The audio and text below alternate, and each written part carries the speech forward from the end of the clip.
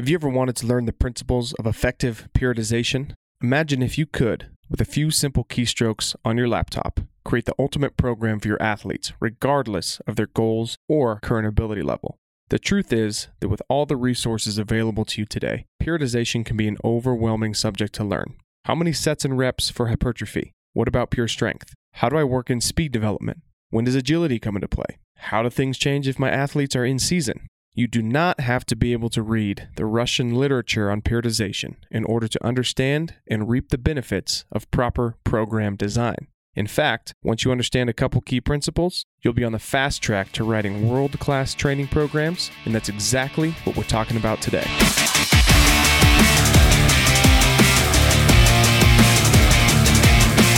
My name's Colby Knepp, and each week I bring you a one-on-one, in-depth interview with leading experts in the field of strength and conditioning. In this practical, structured, and time-efficient podcast, it's my job to connect you with the knowledge and experience of world-class coaches so that you can learn from their stories, become a better coach, and build champions regardless of your current situation and resources. Bottom line, my listeners get serious ROI on their time spent here. Our guest today is Karsten Jensen, a 20-year strength and conditioning vet and creator of the flexible periodization method. And in today's episode, you will learn the main issues with traditional periodization, how to implement the flexible periodization method into your current training cycles, and the 6 parameters of effective periodization. There's a lot to cover in today's episode, so let's get right to it. What's going on, everybody? Coach Colby here, coming at you with another episode of the Strength and Performance Podcast, brought to you by TrainHeroic.com. I'm joined on the line by Karsten Jensen, and today we're going to be talking about flexible periodization for athletic performance. So just a quick background here on Mr. Karsten. He's coached and consulted with athletes and coaches in all sports: baseball, beach volleyball, speed skating, gymnastics, soccer, powerlifting, and track and field. And he joins the show with 20 years experience as a strength and conditioning coach. Check out this background: Master's in Science and Exercise Physiology, Level 2 Czech Practitioner, Level 3 Czech Holistic Lifestyle Coach, and also he's a certified personal trainer. I did some digging into his website and just kind of researching for the show. I came across a really, really awesome quote that I think applies to the majority of strength coaches out there. Karsten says, strength coaches do not need to be world-class athletes in order to work with world-class athletes. They need to be world-class strength coaches. So I'm honored to have Karsten on the show. Mr. Jensen, fill in any holes from the intro and tell us your story. No, you did great, Colby. Thank you for the intro. That's probably the best intro I've ever experienced. Thank you. I just read it from a Word document here. So yeah, no, good job. I think that maybe the only other thing I want to say about it, that my initial interest in strength and conditioning came out of doing track and field in the second year in university, where my first clocked 100 meter was 14 seconds and 28.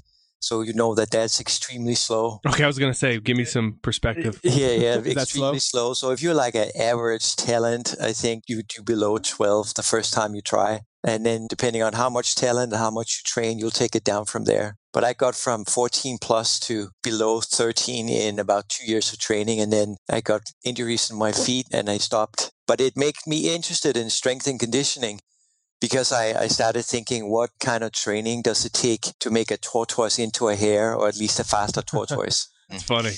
And so after that experience, when did you really dive into strength conditioning? It was about that time in 1992 where I started getting that interest and started reading all the books they had in the university library. Buying books. There was no online at the time, so it was mainly the university library and sometimes ordering books from the bookstores. And ever since, I've just read everything I could get my hands on training and periodization. And I had my first coaching job in 1993 with world-class triathletes. And so you've worked with a pretty wide range of athletes, correct? Yes, 27 different sports total, ranging from a 1-hour consult for that particular athlete to individualized training programs for 7 years. So for those 27 sports, there's a very wide differentiation in how much I worked with those individuals. Do you have a favorite sport to work with?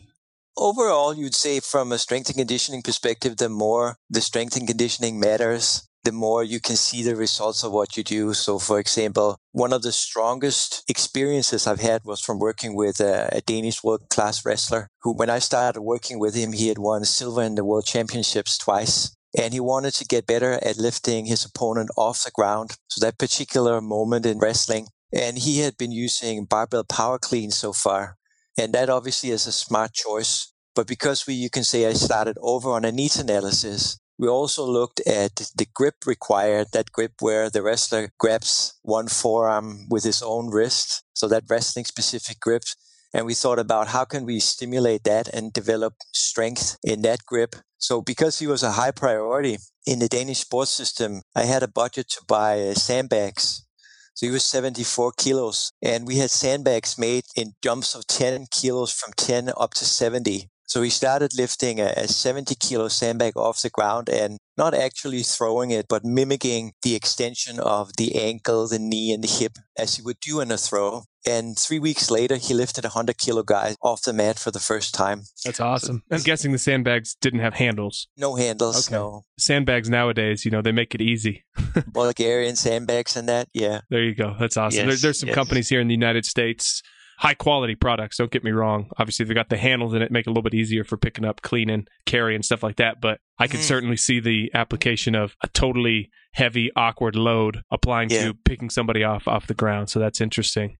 So your specialty, as I've come to learn, is flexible periodization. So before we dive into that, let's just talk normal periodization, just so we're all working with the same definitions. Go ahead and define what periodization is. Periodization, for the longest time, because I had read Tudor Bombas books, I thought it was some form of Eastern European concepts with very complicated models of alternating volume and intensity and percentages. And if you don't have a math major, you could more or less forget about it.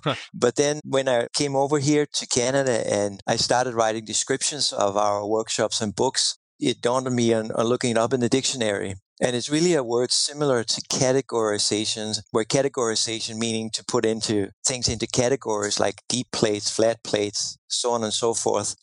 Periodization means a division into periods. And if you Google periodization, you'll get sports books and history books, because that's really fundamentally what it means, a division into periods. And that all leads into the most fundamental understanding of periodization in the training concept, in the sense that it's a strategy for organizing long-term training. And by that, it's meant that the strategy is to take the long period and divide it into shorter periods with different goals. That means target training adaptations, structures, and content of the training program.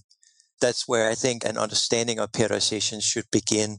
And we then take it one step further, as most of the listeners will know, is that then these periods should be sequenced in such a way that selected physical parameters are maximized on a predetermined date. So that would be the peaking date. And that's also where periodization becomes different from variation, in the sense that there should be a certain order to the periods.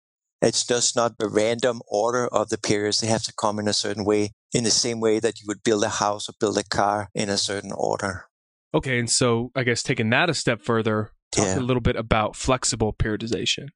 Flexible periodization is a system that I've created that have many, many different characteristics.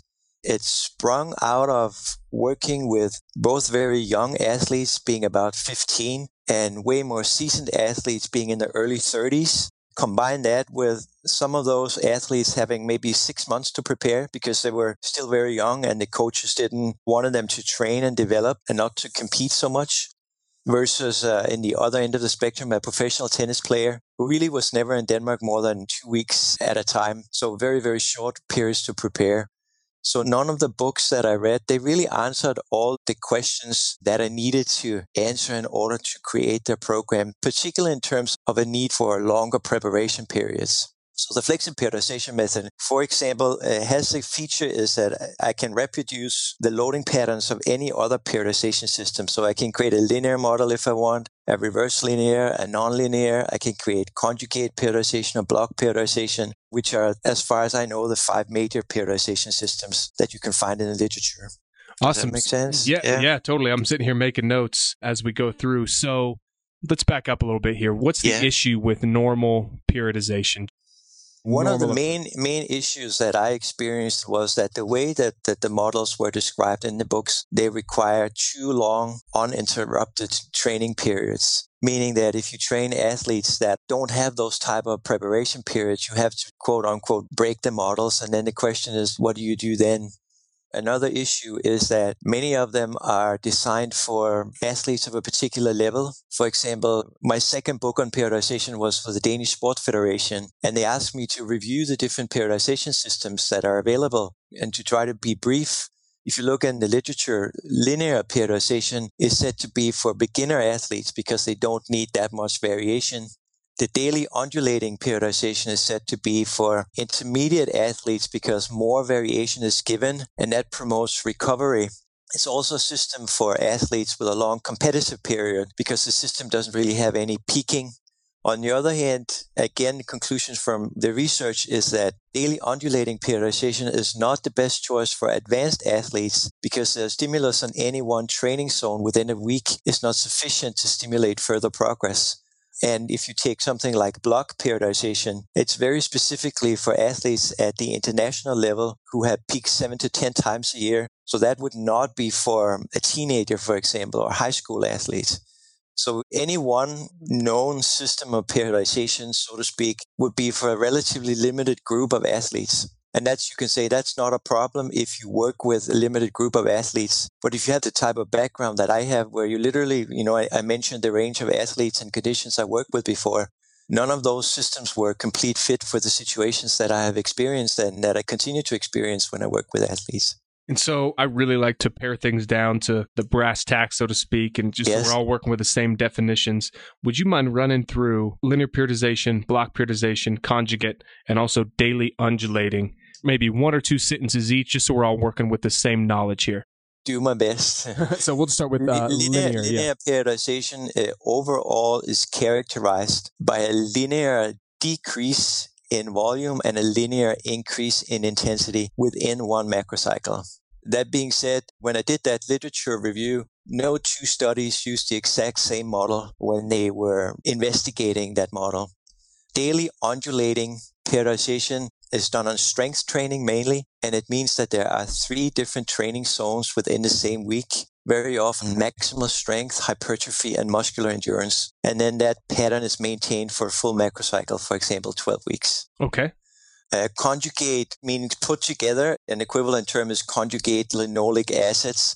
Gotcha. So it referred to periods with very focused content of training, sometimes with the term unidirectional loading. So, for example, a maximal strength block, so to speak. Does that make sense? Followed by a speed block. Mm-hmm.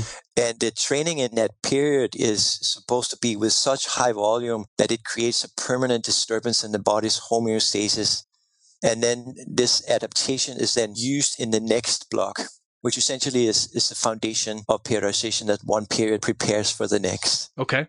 Block periodization is now being investigated a lot, and as I'm following the research, that might be the model that being most investigated the last few years. I consider the original resource a book called Block Periodization by a Russian called Vladimir Isurin, because he writes that, he defines the system. Whether that's completely correct or not, I'm not completely sure, but I consider that the original periodization. And I see block periodization as the little brother of conjugate periodization, essentially with the same ideas, just with way shorter rest periods, because it's a way of accommodating for a more intense competitive schedule. So it's the same idea of focusing on a very few, up to 2 or 3 physical qualities at a time and training them very, very hard, and then switching to something else as you let the body recover from the previous focus of training. So here in the United States, especially in the CrossFit world, I would say that whenever we hear conjugate periodization, we think of Louis Simmons and Westside Barbell. So just a bit of history. Do you know who kind of came up with this whole conjugate system? I consider a primary resource the book Super Training. And then there's a U.S. coach called Tom Myslinski, I believe his name is, who wrote a really good paper on it where he includes some of the resources that are not in Super Training as well. And the researcher called Verkhoshansky and one guy before him, as far as I know, is the originators of conjugate periodization. Louis Simmons is very good at clarifying that overall he has the original idea from the Russian texts, and then he has refined it and adapted it for powerlifting, obviously. For powerlifting, yeah. Awesome. I think that one thing that's worth saying is, in my perspective, the way that in the Westside system they sequence the exercises, that is in alignment with, in my understanding, the original idea of conjugate periodization. On the other hand, the Westside system, as I understand it, they use all three fundamental training methods within the same week. So maximal effort method, repeated effort method, and a dynamic effort method. And in the way that I see it, that has more variation than the original thought with conjugate periodization is, because the key term there is unidirectional loading, meaning a loading with one particular emphasis, but with different methods and means, is the phrase from Super Training. So disregarding that, clearly from the point of view and sets and reps and intensities, the Westside model has a lot in common with daily undulating periodization with three very different training zones in the same week. So one thing I've always been interested to learn is, so the max effort, repetitive effort, and dynamic effort, is that something that's unique to Westside Barbell, conjugate periodization, or are those just three methods of training that you can apply towards just about any training goal? Any training goal. They are.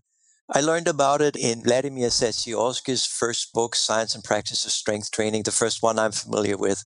And it was described as three different ways to achieve maximal tension on the muscle tendon unit, where the maximal effort meaning to be use maximal weights without regard for the speed of execution. The dynamic effort method is to use submaximal weights, but lower and lift with the highest possible speed. And the repeated effort method is to use submaximal weights to failure or near failure. But overall, three different ways of achieving maximal tension on the muscle tendon unit. It's not tied into any system or any model at all. You can use that with any form of training. And so, just as an example, like a bodybuilding program would be very high in repetition effort, probably zero dynamic effort, and maybe some max effort. That's a good way of describing it. Hey guys, Colby here. Sorry to interrupt the action here, but I've got a pretty important message for you. If you've been coaching for any amount of time, you know that helping your athletes become the best version of themselves can be a pretty slow process, but it doesn't have to be that way. What if there was a framework of coaching, a goal achievement operating system, if you will, that improved the speed, consistency, and effort at which your athletes achieved their goals? Well, as it turns out, there is. It's called deliberate practice, and the research and the record books suggest it's the secret sauce behind the world's top coaches and performers. Here at Train Heroic, we believe in the principles of deliberate practice so much, we wrote a book about it, and now we're giving it to you for free. Head over to trainheroic.com/practice to download your free copy. Just imagine what your gym, team, or business would look like if all those involved became the best version of themselves. Pretty insane, right? Download your free copy today. Head over to trainheroic.com/practice to claim your copy of Lift. Correct your coaching and reach past possible with deliberate practice. Back to the action. Okay, so let's shift gears a little bit. So we got a high-level overview. We kind of got into the weeds there with 4 different periodization methods. So what are some arguments that support the use of periodization? Because I know that obviously in the CrossFit world, it's all about constantly varied. As long as the intensity's there, you're good. And so I'd like to hear the other side. Why would an athlete or a coach want to periodize their training? I think it's fair to start with and give credit to all the researchers that have tried to help us coaches get information on it. So that overall, the research concludes that if you conduct program beyond 4 weeks of training, then these programs have to follow principles of periodization in order not to experience stagnation in the results. It's a little bit of controversy over that because there's a British guy called Keeley who believes that these studies don't really prove anything other than variation is important. So that's, you can say, the state of the literature overall. I personally believe that maybe if you look at the principle of accommodation and the general adaptation syndrome, and then one more factor, that they are very, very strong arguments for having different periods in the training. The principle of accommodation is also described in the Science and Practice of Strength Training. And if you imagine a coordinate system, a graph with training time and training load on the horizontal axis and performance gains on the vertical axis, And then think about it this way, and I often ask this question when I teach our workshops. Have anyone ever tried to start a new program and make really good gains in the beginning? Almost everybody raised their hands. So that's the beginning of this curve. You start on a new program and you make really good gains. And I say, have everybody ever then tried that after a few weeks, you tend to reach a plateau? You may even experience overuse injury. Almost everybody also raised their hands there. And that's the right side of the curve, because the curve shows that as you perform this particular program or combination of 2 or 3 programs like One Day Wednesday, Friday, gradually the performance gains taper off. And it has to do with, as the law states, that there's a decreasing response of a biological system to a constant stimulus. So when we repeat the same combination of programs over time, it loses their effect. And that's what's behind this saying that the best program is the one you're not using right now. I've never heard that one. I got that from Charles Staley. There you go. I like that. Yeah. I've always known the best program is the one you can stick to. Okay, that's another good one. I think that's more so like accountability and actually doing the thing, right, versus adaptation and accommodation. But anyways, continue. I agree. So now you are at the right side of this curve and you've reached the plateau. Now Einstein's definition of insanity applies. Insanity, as most people have heard that, is doing the same thing, expecting a different result. So as you reach this plateau, naturally you would want to make a change to one or more program variables in order to stimulate further progress. And this is where this change should be systematic. So let's say you are in a hypertrophy cycle and after 3 weeks you plateau and you haven't really gained any hypertrophy. So what you want to do is you want to tweak the program parameters. For example, let's just say you're working squats. You may switch from a front squat to a back squat, or change the stance, or change the tempo, or change the range of motion. So you're still working on hypertrophy from a slightly different angle. But overall, the principle of accommodation supports the need for different periods, because as you reach this plateau, after a relatively short period of time, you need to change the content and the structure of the training, and that gives you a new period.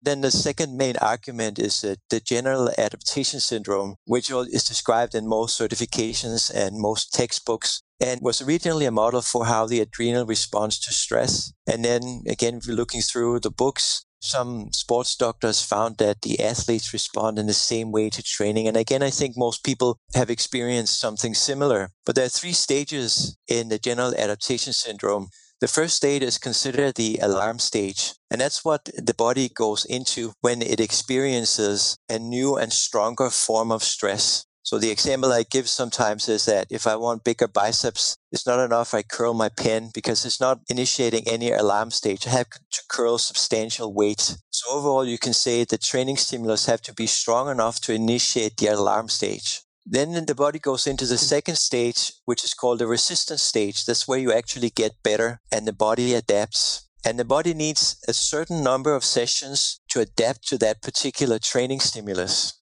And that means that the training stimulus should be maintained throughout the resistance stage. And that's where it becomes important not to create variation too soon, and that the variation you create is systematic. So one of the things I sometimes hear trainers use the phrase mixing it up. We like to mix it up. We like to throw things in. And I say that that's a red flag phrase, because if you start a new program and then you mix it up with something that is somehow unrelated and don't take the body in the same direction, then it literally corresponds to start walking in one direction, then turn around and walk in the opposite direction and keep doing that. And after a few weeks, you have covered a lot of ground, but you're exactly where you started. So that makes me think, in the CrossFit world, the whole mantra, right, is constantly varied, constantly varied, constantly varied. And you get a wide range of exposure to different loads, movements, skills, time domains, etc. But you never really get prolonged exposure to that. And so I think we've seen the CrossFit community evolve even to run structured strength training cycles, where eventually they'll run like a 5x5, a 5-3-1, whatever. And that is, I guess, what we're learning here. The general adaptation syndrome is that exact framework behind why strength training works. It just makes so much sense. Yeah, thank you. And the last stage is the exhaustion stage. So that's where you're keeping up high volume and high intensity for a period of time. And there's some support in the literature for 3 weeks, which most people that I ask, they find that from their own training. where you start feeling that what was easy the week before now becomes a struggle. You may even find that the loads you can use go down. And that's where it's time to remove the training stimulus or take an active rest week. And some people ask, is it supposed to be a week? No, it's supposed to be until you're rested again. Whether that could be 4 days or it can be 10 days, it's supposed to be until you're rested. And then a note on that, some of the advanced model, including conjugate periodization, which uses the way of loading that's called concentrated loading. They purposely detrain the body. So they train you down into the ground. But then when you take the recovery, the supercompensation is going to be greater than with like a regular distributed loading. So you can say you really create a stronger disturbance in the homeostasis. That's the way that is described, and I used that word before. So you think of a wave, you literally make a larger wave where you train harder, you deplete your resources and performance more than you recover, and you gain more than you would have done if the wave hadn't been as large. Charles Poliquin wrote an article about something similar where he said when he came to a particular summer camp with a team, the way he knew who would make the team was the one who sat and cried after resistance training because they had been training so hard that they literally had trained themselves into the ground, implying that then they subsequently would recover and be ready for the season. Interesting. How can a coach know when it's time to deload, when it's time to back off a little bit? I think the most obvious way is look at performance. If the performance starts to go down, then it's time to deload. Another way is literally asking about exhaustion on a scale of 1 to 7 or 1 to 5. There's studies to support that if the regular is 3 or 4 and exhaustion starts to approach 7, you can taper off. Then there are also measurement tools, which I haven't looked at a little bit at this point in time. One of them being the concept called Omega Wave. I also believe that a guy called Joel Jamieson have something where he measures Bioforce. Bioforce, okay. Yep. I haven't looked at it at this point in time. So depending on preferences and availability, there will be more technological methods to look at it. Okay. And so some arguments for periodization. So far we've covered principle of accommodation, general adaptation syndrome. Was there a couple more? Yeah, 2 more where if you look at a topic and say, okay, when we look at this topic, we see there's a natural sequencing of periods. I can give you an example. One of the principles in the flexible periodization methods is to develop flexibility before strength, speed, power, and endurance. An example here is someone wants to squat to parallel, but when they try to squat to parallel, their back curves. They get a kyphotic low back, which most people will agree that's a danger. It's a contraindication for squats at this point in time. Then this athlete will first work on the necessary flexibility so the back can keep straight to the desired level. Then this person can start to load the squat. You see, just the way that we talk about it tells us that there will be different periods. There's a period where flexibility is emphasized. It doesn't mean that there's no squat at all, but flexibility is emphasized. And then when that is developed to a certain level, then strength can be emphasized. Okay, gotcha.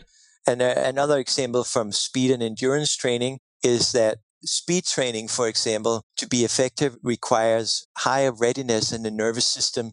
People got to be rested because otherwise they can't run really, really fast to their full potential. On the other hand, if you want to develop anaerobic glycolytic capacity like a speed skater or a 400-meter runner, that type of training requires a lot of fatigue. Fatigue in and of itself is a stimulus for progress in this case, meaning that we tend to say, as you speak about this topic, we say, okay, these 2 types of training needs to be separated. So again, we look here at different periods of training. That's exactly the next question I had. I've always wondered, is there types of strength training and types of conditioning that you should entirely avoid putting in the same session, in the same cycle? Or maybe a better question is, are there types that go together and kind of assist each other, if that makes sense? I think the most well-known and maybe best researched types that go together is a heavier lift preceding a more power-oriented lift, what's sometimes called complexes that relies on what's referred to as post-tetanic potentiation. So the heavier lift will somehow tune the nervous system so you can express more power in a jump or in a snatch and in a clean afterwards. There's also some indication that resistance training following low-intensity endurance training enhances adaptation to the endurance training. Interesting.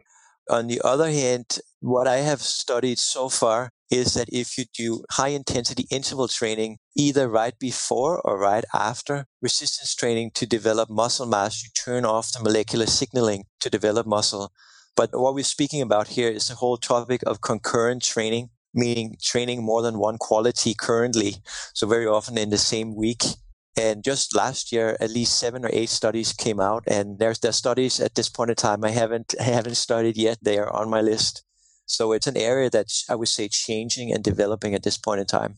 So that definitely goes against the conventional wisdom of do your strength training, then do high intensity intervals or cardio after. So what you're saying is that high intensity conditioning could actually be detracting from hypertrophy. Definitely, I would almost put my head on the block for that one. Interesting. But what has to be kept in mind, what the goal is. So for example, the tables completely turn if the goal is fat loss. Right. Then it's like, okay, well, that's the goal is to get leaner. It makes sense. Yes. So in a hypertrophy cycle, is there a type of conditioning that would assist that? You just have to separate it. If you look at the literature I've looked at, it says about 6 hours. For example, the most demanding training in the morning, and then 6 hours later, you can do the conditioning. And there definitely are types of conditioning that in and of themselves can stimulate muscle mass. So for example, lifting-based high-intensity interval training can in and of itself stimulate muscle mass. Okay, gotcha. Awesome. I've got so many notes down here. Let's keep chugging on. What's the difference between periodization as a principle and maybe some examples of real-world periodization in practice? So periodization as a principle is what we spoke about earlier. It's the way you organize long-term training by dividing it into periods. It's a very flexible concept, but also you can say there's a long way from saying, okay, I understand the principle of periodization. I understand that I can take this long-term period and divide it into periods. But then how do I do that? And then the answer to how do I do that? Then there's the different methods of periodization. For example, the linear, the daily undulating, so on and so forth, as we spoke about before. And there's a lot of decisions to be made to take periodization from I get the principle to, okay, I have a training program. So can periodization be applied without having like a written training program?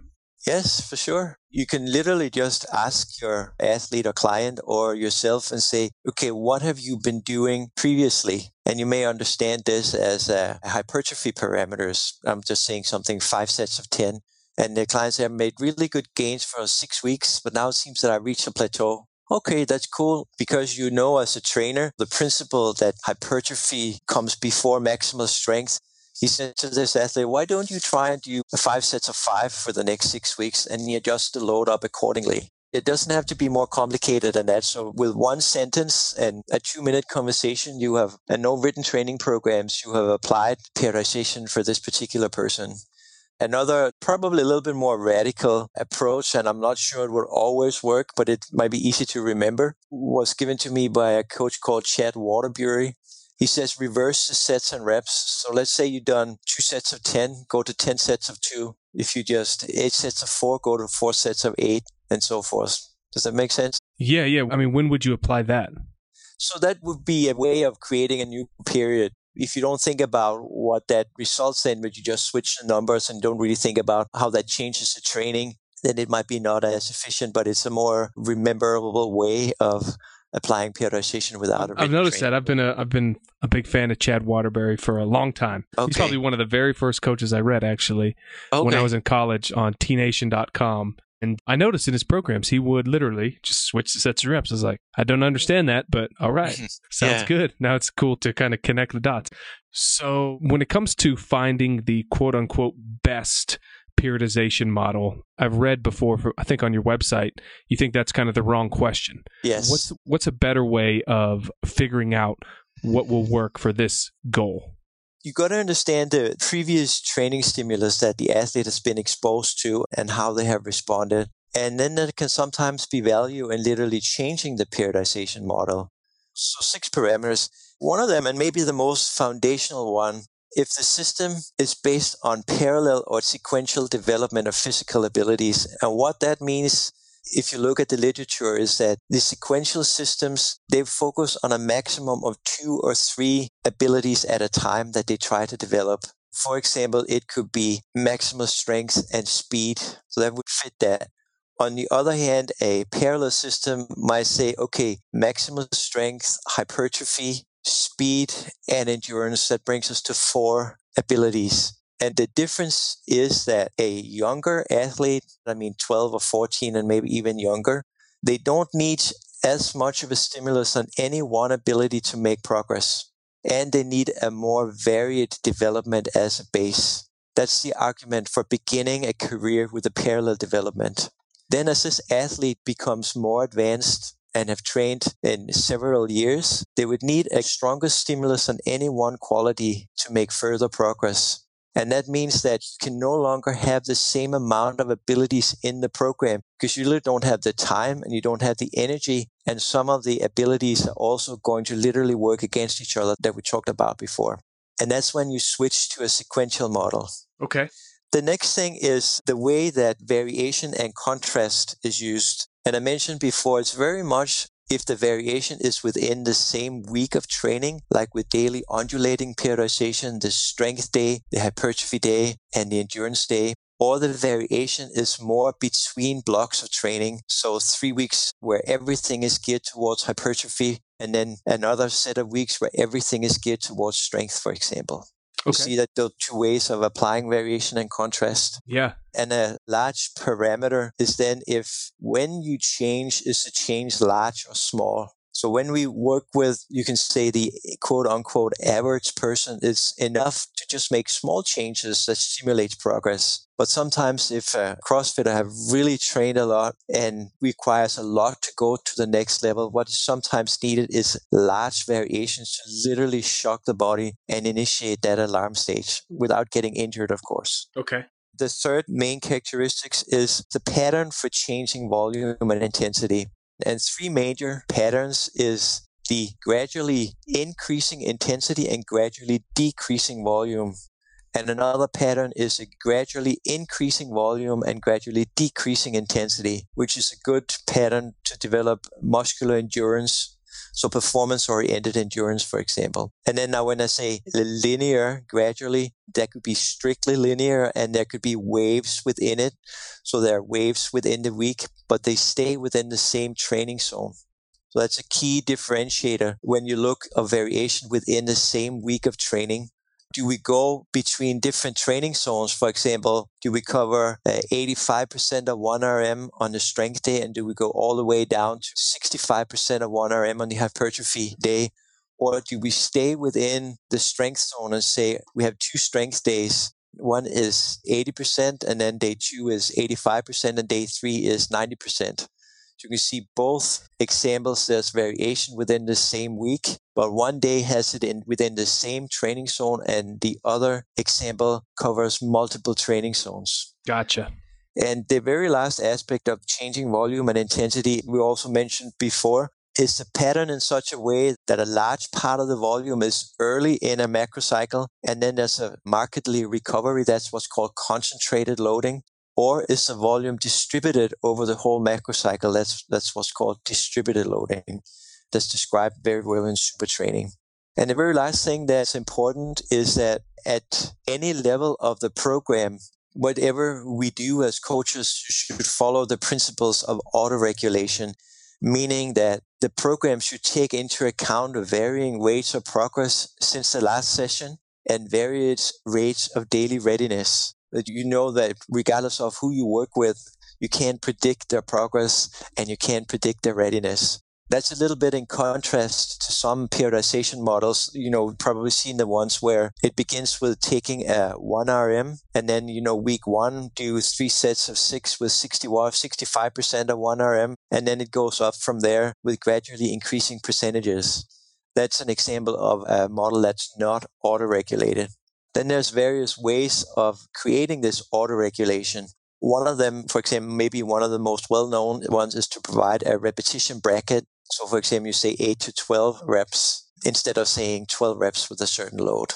Makes total sense. The way that is often used in the flexible periodization method is that we have a number of repetitions corresponding to the strength quality, and then the number of repetitions is fixed. So the set is 12 reps. And then the instruction is to do 1 repetition at a time with perfect form and the awareness of being strong. If any of those 2 things changes, if you can't keep up the form or you lose the awareness of feeling strong, then you take a 10 to 20 second break. That's the cluster principle. You can take breaks anytime you want. As long as you can start the next cluster with perfect form and the awareness of feeling strong, you keep going. If you can't start the next block with perfect form and the awareness of keep strong, you take weight off 5%. So maybe just 5-pound plates. And then you keep it up like that until you have the 12 reps. When you can do the 12 reps, and that's one of the progressions we use, when you can do the 12 reps with no breaks, then you increase the load. So that's a major pattern. And that's a way of applying auto-regulations because we allow the breaks and we allow to take weights off. Gotcha. As I see it now, those are the 4 main things that characterizes periodization systems. And then these 2, now we spoke about 6. These characteristics, they would then lend into training athletes of a certain training age, something we covered before, and it would lend to training athletes with certain competitive schedules, something we also covered before. Awesome. This has been super detailed and super in-depth, and I got so many notes here. This is fantastic. So for my listeners who want to get in touch with you, Karsten, how can they do that? Via our website called yes2strength.com. That's contact information, email or phone number. yes2strength.com. How about on social media? We're on Facebook, and I think if you Google either my name or Yes to Strength, we come up. Also on LinkedIn. Awesome. And so you do courses too, correct? Yeah, we do courses. So we teach the flexible periodization method as a 4-level certification, which each level consists of 2 days of teaching and 1 online course that corresponds to 1 day of teaching. And currently we have level 1 online, and later this year we'll have level 2 online, and next year level 3 and level 4 online as well. And that literally teaches the whole story of the flexible periodization method, so to speak. While each level gives directly actionable tools, you can say the story is gradually built. At the end of level 4, the trainer will be able to use the whole flexible periodization method. Awesome. And so, one goal of this podcast is to help coaches, young, old, experienced, brand new, on their journey to becoming the best version of themselves. And so one question I like to ask is, please share with us an example of a goal that you failed to achieve and what you learned from that experience. Big time gear shift right there. Mm-hmm. In terms of strength and conditioning, I've had a very fortunate career, but on a more personal level then. I was not in a relationship with a woman until I was 37, and I was not in a relationship with a man either, just to make that clear and avoid confusion. And obviously, when you, at that age, you wonder what's wrong with me and why is this not happening. But then at 37, I met my now wife, and we both know that this was meant to be. We have a phenomenal marriage. So you can say maybe the lesson is if it doesn't happen at the time, maybe it's not the right timing. Maybe it's going to happen later. I like that. You were just holding out for the right one. Yeah. And you can say being patient, because ultimately, I don't know how much your listeners are into this, is that the nature of the universe is that it's holographic. It means that everything exists in the present moment. There's a book called The Holographic Universe that describes that very neatly, and a book called The Field. So our perception of linear time is really not in full accordance with the true nature of things. So we sometimes want things to happen in our perception now, but that's been one of my lessons is just relax and keep in mind that the true perspective is not linear time the way that we typically think about it. If I should say what I've learned of it is maybe it's not the right timing. And it's described in several books on spirituality. Things happen with the right timing sometimes, and it did in this case. That's awesome. That was by far the most unique answer I've ever gotten. They're typically, I didn't win a football game or I didn't achieve a back squat or whatever. But that was really good, very unique. I loved it. That was fantastic. Okay, thank you, Colby. Fantastic. All right, everybody. So this is Karsten Jinsen. Connect with him at yes2strength.net, founder of the Flexible Periodization Method. Karsten, thanks for the time, my friend. You're welcome, Colby. My pleasure. All right, guys, there you have it. Everything you need to know about periodization. Thank you so much for listening. Real quick, before we wrap this thing up, I want you to close out this podcast, fire up your browser, type in www.trainingpeak.com. trainheroic.com/practice so you can download your free ebook on Deliberate Practice, the ultimate goal achievement operating system. Seriously, do it now. You won't regret it. That's all for today. See you next week.